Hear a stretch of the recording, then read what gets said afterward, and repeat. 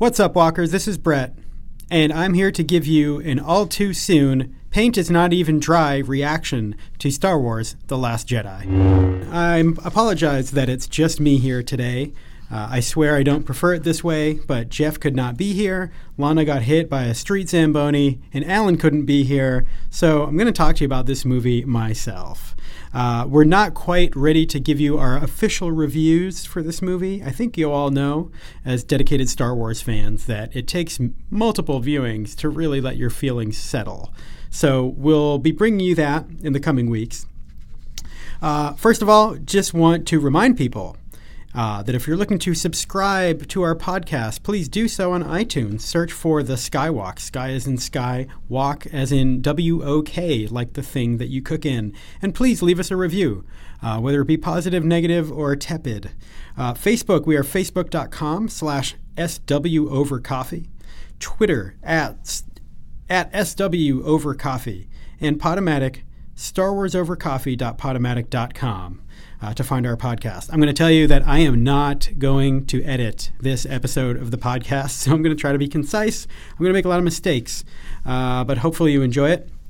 Something that we have coming soon, before we get into our main topic, we will be giving out awards for this movie. Things like Most Improved Character, MVP, Best New Artist, or something like that for Best New Character, Best Creature, Ship, Location, all that fun stuff. We're going to do that in an upcoming episode. I'll post the full categories on Facebook so that you all can weigh in and vote for your favorites.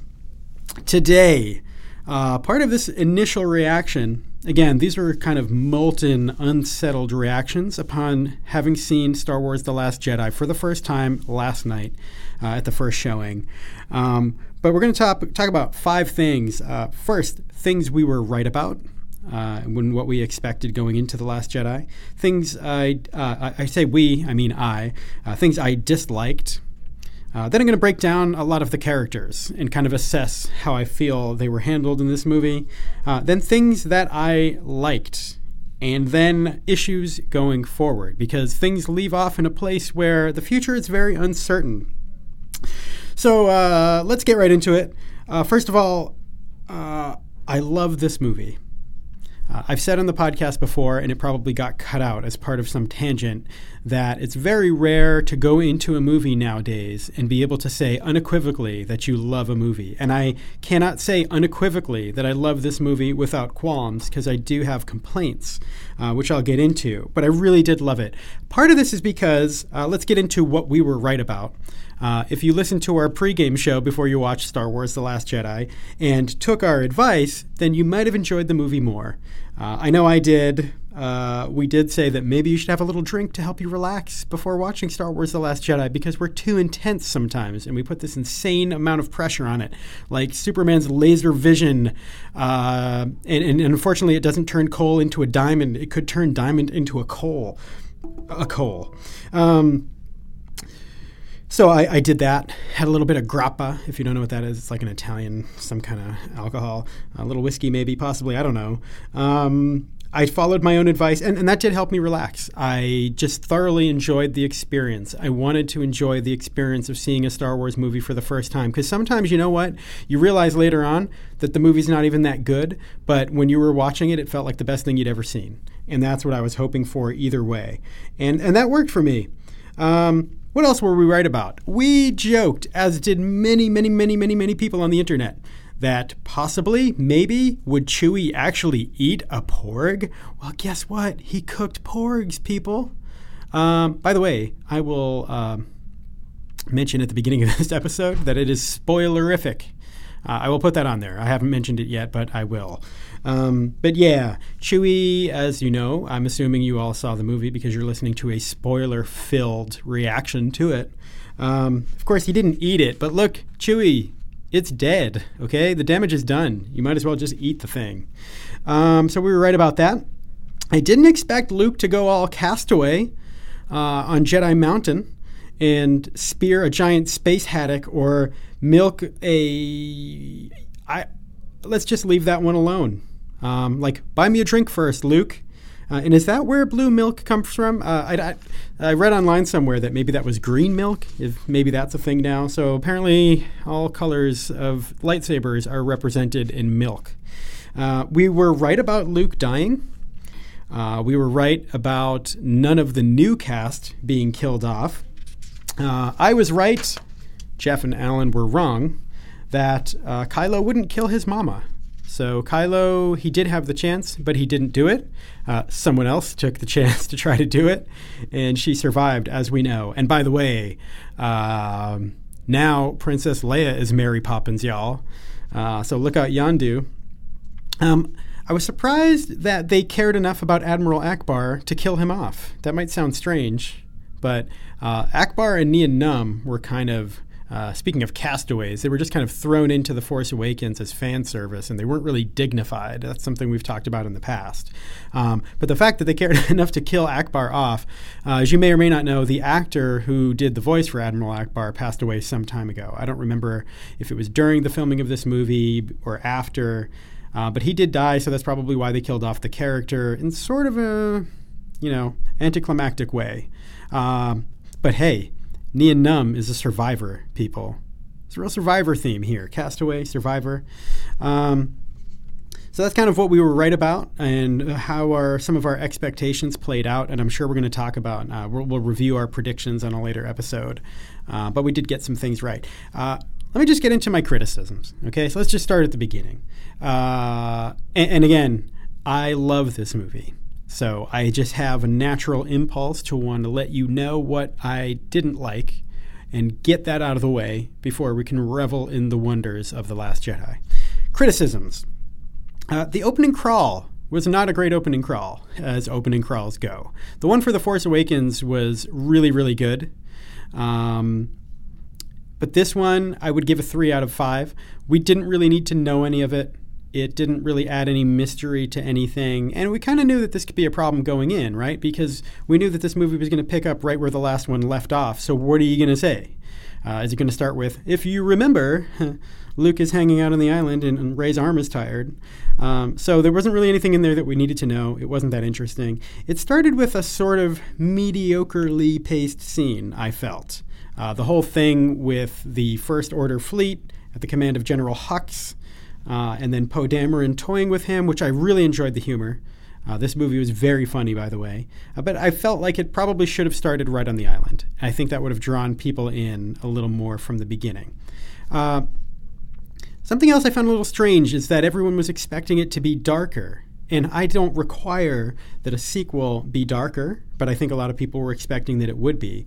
And yet somehow, to me, it felt like the most kiddie Star Wars movie since the prequels. And again, I am not here to bash this movie. I loved it. But it did feel really kiddie. It truly felt like a Disney movie. And I'm not cynical about that. I had a lot of faith in Disney not to insert the Disney magic into what they do with Star Wars. I thought they were smart enough to keep their hands out of it that way.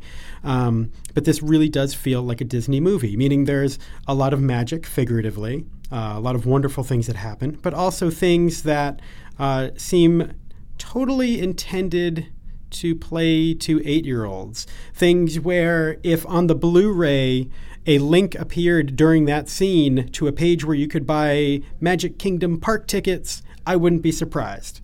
They explain everything out loud. And if there's my biggest criticism of this movie is that every time something happens, someone has to tell you what's happening. They're not letting you figure it out for yourself, not letting you fill in the blanks. Here's just one quick example. At the end of the movie, when Rey finds that the cave that the Resistance people are trying to get out of is covered with rocks.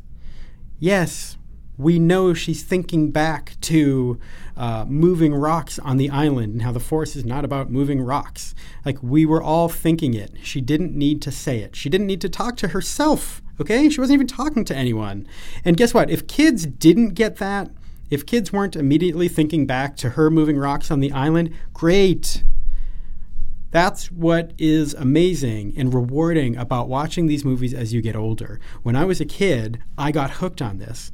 And part of it was because I didn't understand anything. And when I was a teenager, I remained hooked because I was going back and watching them again and understanding. I was unlocking new layers and levels of complexity that I didn't understand the last time around when I had watched them. And that's part of what made the original trilogy so great. Unfortunately, here, I felt like there's nothing that's not explained to you. They're not leaving a whole lot to the imagination. And I think that's just a disservice to everyone. It's a disservice to the kids watching the movie. It's a disservice to the adults who want to be a little more challenged and maybe a little more dignified, for the filmmakers to think that maybe we can actually fill in the blanks. It also, in a very Disney way, seems to want to teach us a lesson at every turn. And the thing is, the lessons in the movie are fantastic. I really, really love some of the lessons, especially the lesson with Vice Admiral Haldo, which we'll get to in a bit. But in the original trilogy, they didn't have to comment on everything. Lando had a mine, right? Great.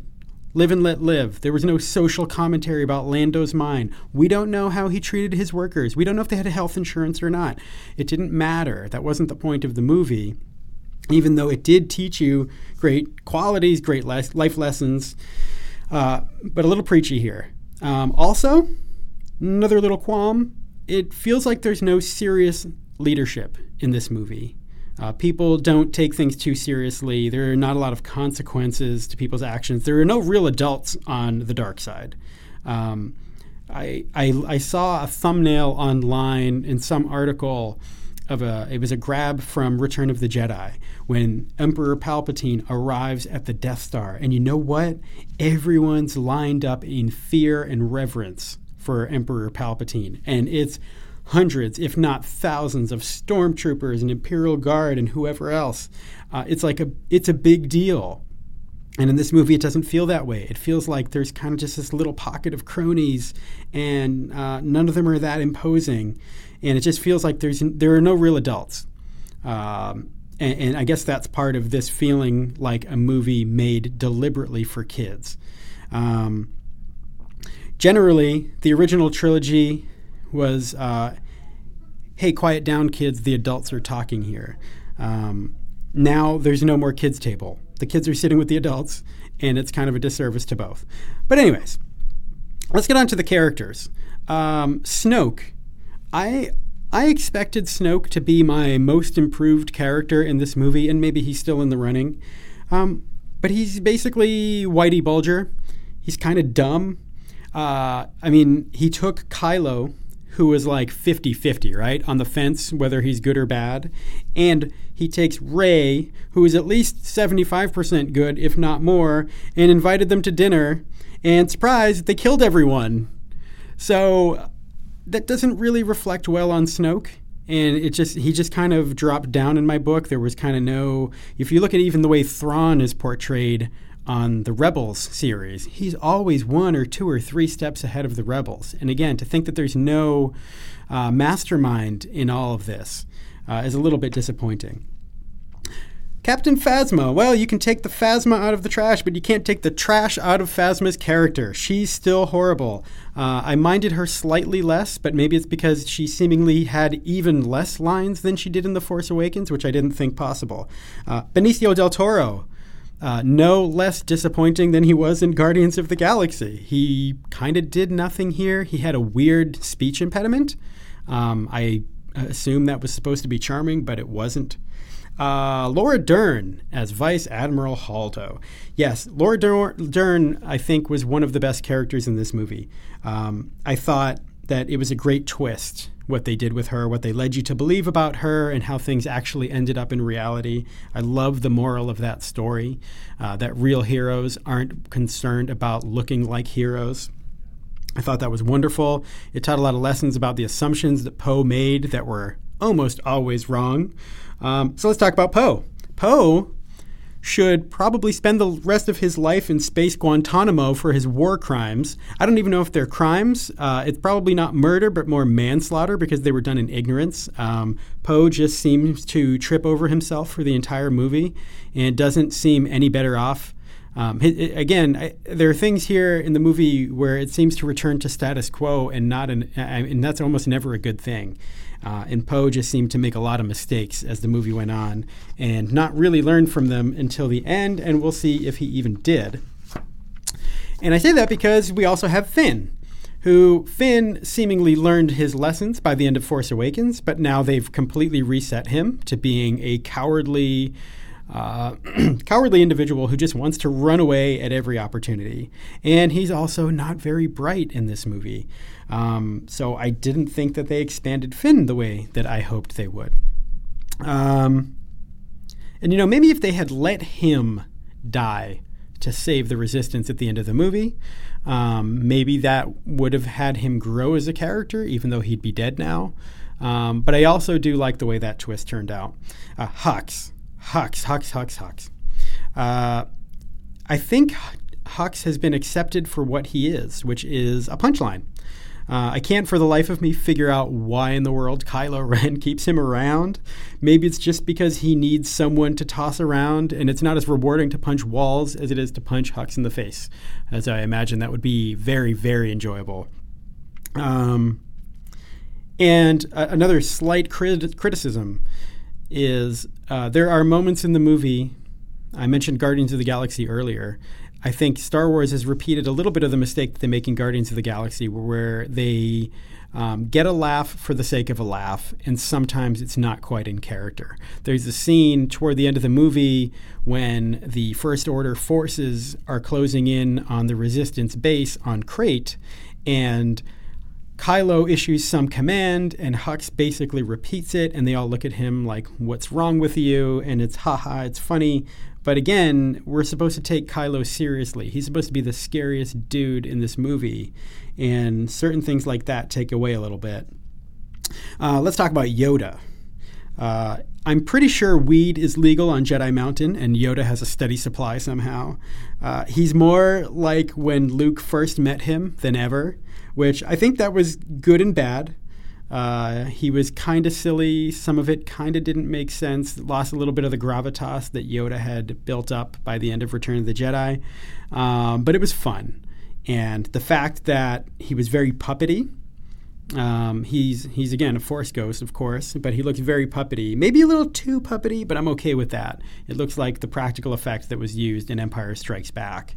And it looked really cool. Lastly, I want to talk about John Williams. Again, this is a molten, very unsettled reaction to this movie, and I know my feelings will change over time, and I'm sure yours will too. But right now, I'm still not impressed with John Williams' work. John Williams is kind of Peyton Manning towards the end of his career, especially like that last year, where he's not losing the game for anyone, but he's certainly not doing anything special. And he's surrounded with good enough talent that the movie still wins. But John Williams' work, most of it is repurposed from The Force Awakens and even from the original trilogy at times, and he's not really bringing a lot new to the table, which again fits the Peyton Manning analogy. All right, take a breath and a sip of coffee. Let's talk about what I liked. Everything else in this movie I absolutely loved. It's a ton of things that I loved. The Snoke throwdown scene, which is how I will refer to it, where Kylo brings Rey to Snoke, and Snoke's Praetorian Guard, who I assume are the Knights of Ren. They don't explicitly say it, but hey, you know what? Credit to you, Rian Johnson, for not slapping us over the head with an explanation on that. I think we can just make that inference ourselves, because we're smart enough adults to do that. That scene, what happens in it, Kylo sort of turning and joining Rey. Normally, seeing the bad guy join forces with the good guy doesn't usually work in movies. See Spider-Man 3 when Harry Green Goblin teams up with Peter Parker, which was ridiculously stupid. But here it worked incredibly well. The fight scene is maybe I'm just feeling the adrenaline still, but it's one of my favorite scenes I've ever seen in any movie ever. Not even just for a Star Wars. It was incredible. And Kylo's seeming compassion for Rey, where he tells her the truth that she's known all along, and we can speculate about whether or not that's actually the truth, but when he tells her that her parents were no one, they were trash on Jakku, that were good for nothing and got a pauper's grave, and then he tells her, no one cares about you, but I do. That scene, which was much better than the way I just repeated it incorrectly, it was absolutely beautiful. I turned to Jeff. I did punch Jeff many, many times during the movie last night, and that was one of them. I thought that was just an incredibly beautiful piece of dialogue, and you really, really felt it. I don't think anything touched my heart like that scene in the movie, and it was incredible. Luke Skywalker. I don't know that I agree with everything that happens with him. I think they dumbed him down a little bit too, because, like over 30 years, I refuse to think that he regressed somehow, despite of everything that he was doing and all the progress that he had made in the original trilogy. But here we are on Jedi Mountain, and he's kind of dumb. He's kind of just bitter and burnt from some of his bad experiences in life, but he's great. His character is wonderful. Mark Hamill did an incredible job, I really thought.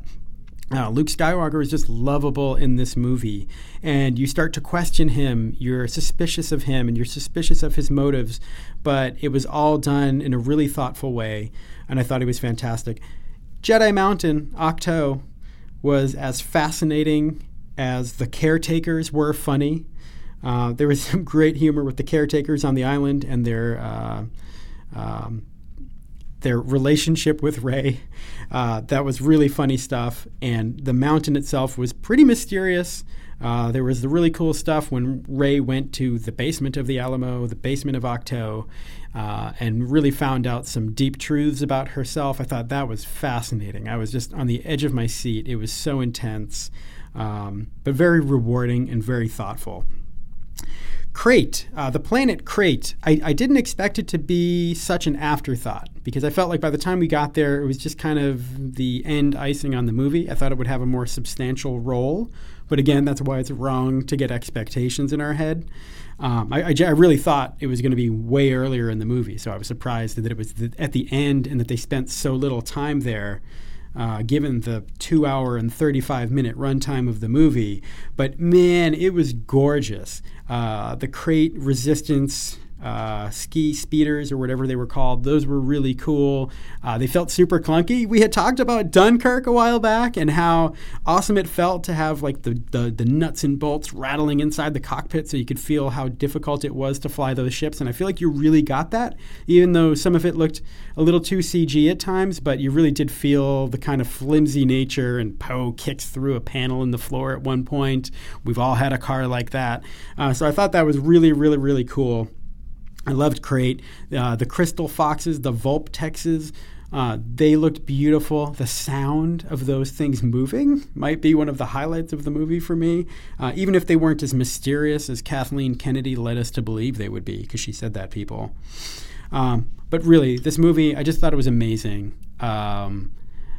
Luke Skywalker, his interaction with Rey, the story between them and Kylo, the scenes where Rey and Kylo are communicating across the galaxy. Those scenes were so good and so intense, and I had no idea what was going to happen next in their relationship.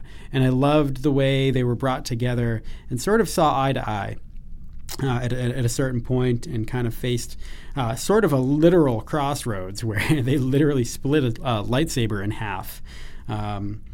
But I thought all of that was handled beautifully. I love that they just let their imagination run wild in this movie, which I think was most people's biggest criticism of The Force Awakens, is that they didn't do that. Everything in The Force Awakens looked like something from another Star Wars movie, and that is not the case with this movie. So I loved it. I can't wait to see it again. I'll be seeing it 2 more times.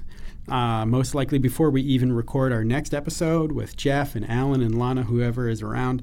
Love it. Was super happy. Going forward, I have some concerns going forward, because I got to the end of this movie and I thought it ended really nicely.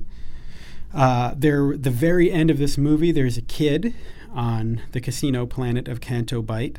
who seems to have some Force ability, and it seems to be implying that there's going to be this new generation. Whether they're called Jedi or not, they will be Force users. And I thought that was really nice, but I kind of wondered what's left to know. I think when The Force Awakens ended, it was a literal cliffhanger, and I'm glad that this movie was not. But I also feel like I learned everything I need to know. Now, we don't know who Snoke is, but maybe we never will. And I'm kind of okay with that. I'm really not sure what else we need to know. Kylo kind of reverted to his state of just straight up evil, which is a little disappointing because it felt like he had grown. He had seen something better, and it seemed like a plot device to just have him regress right back to just being evil. Yes, it's Vader-like, but it's kind of weird. I've been predicting all along that he would definitely turn good.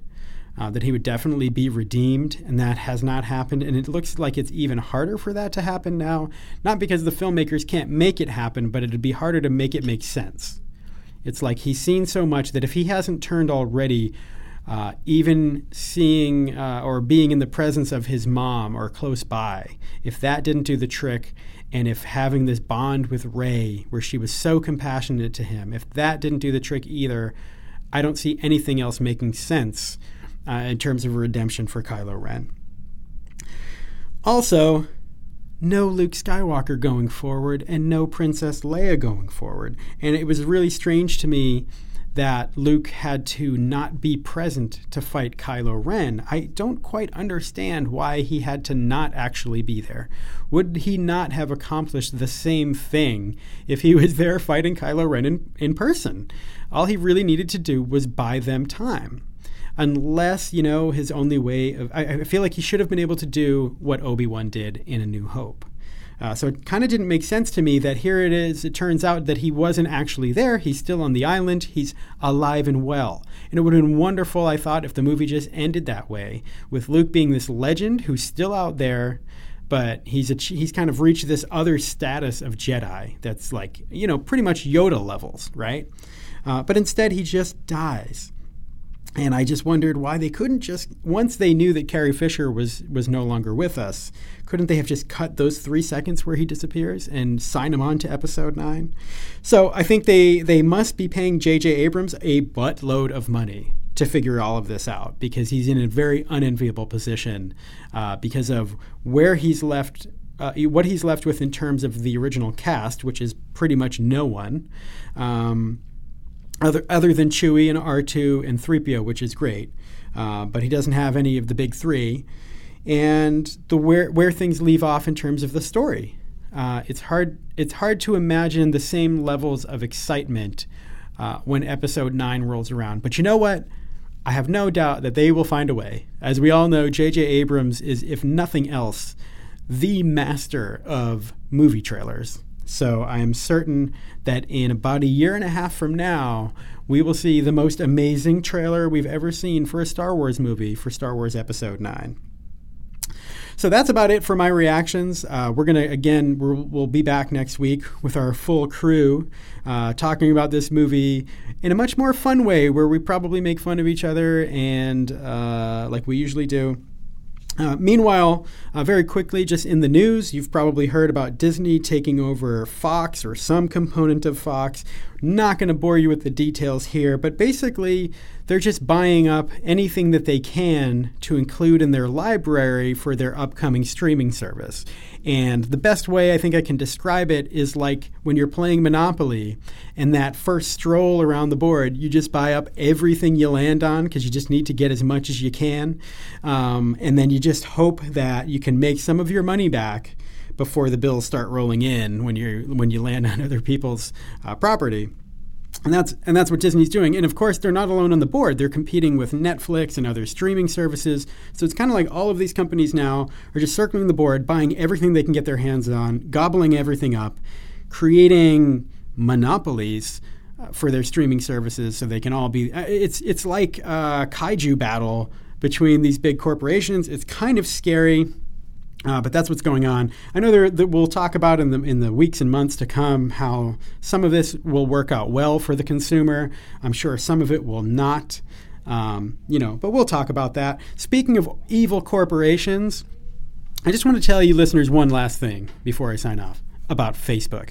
Facebook is the most despicable, insidious company I can think of. Now, granted, Mark Zuckerberg does many wonderful things with his money, with his cajillions of dollars, does a lot of charity work, and I think that's all wonderful. But Facebook as a thing is despicable. And I say that because we want to get content to you users. You users want to get content to your friends, and Facebook won't really let you do that anymore. If you notice your feed, you're not seeing the things that you want to see. You're seeing the things that Facebook wants you to see. I'm not just going off on a random tangent here. This actually affects the Skywalk a great deal because we really want to get the word out to as many people as we can. And the only way we can really do that is not just by sharing it with our friends, because half the time they still don't see it.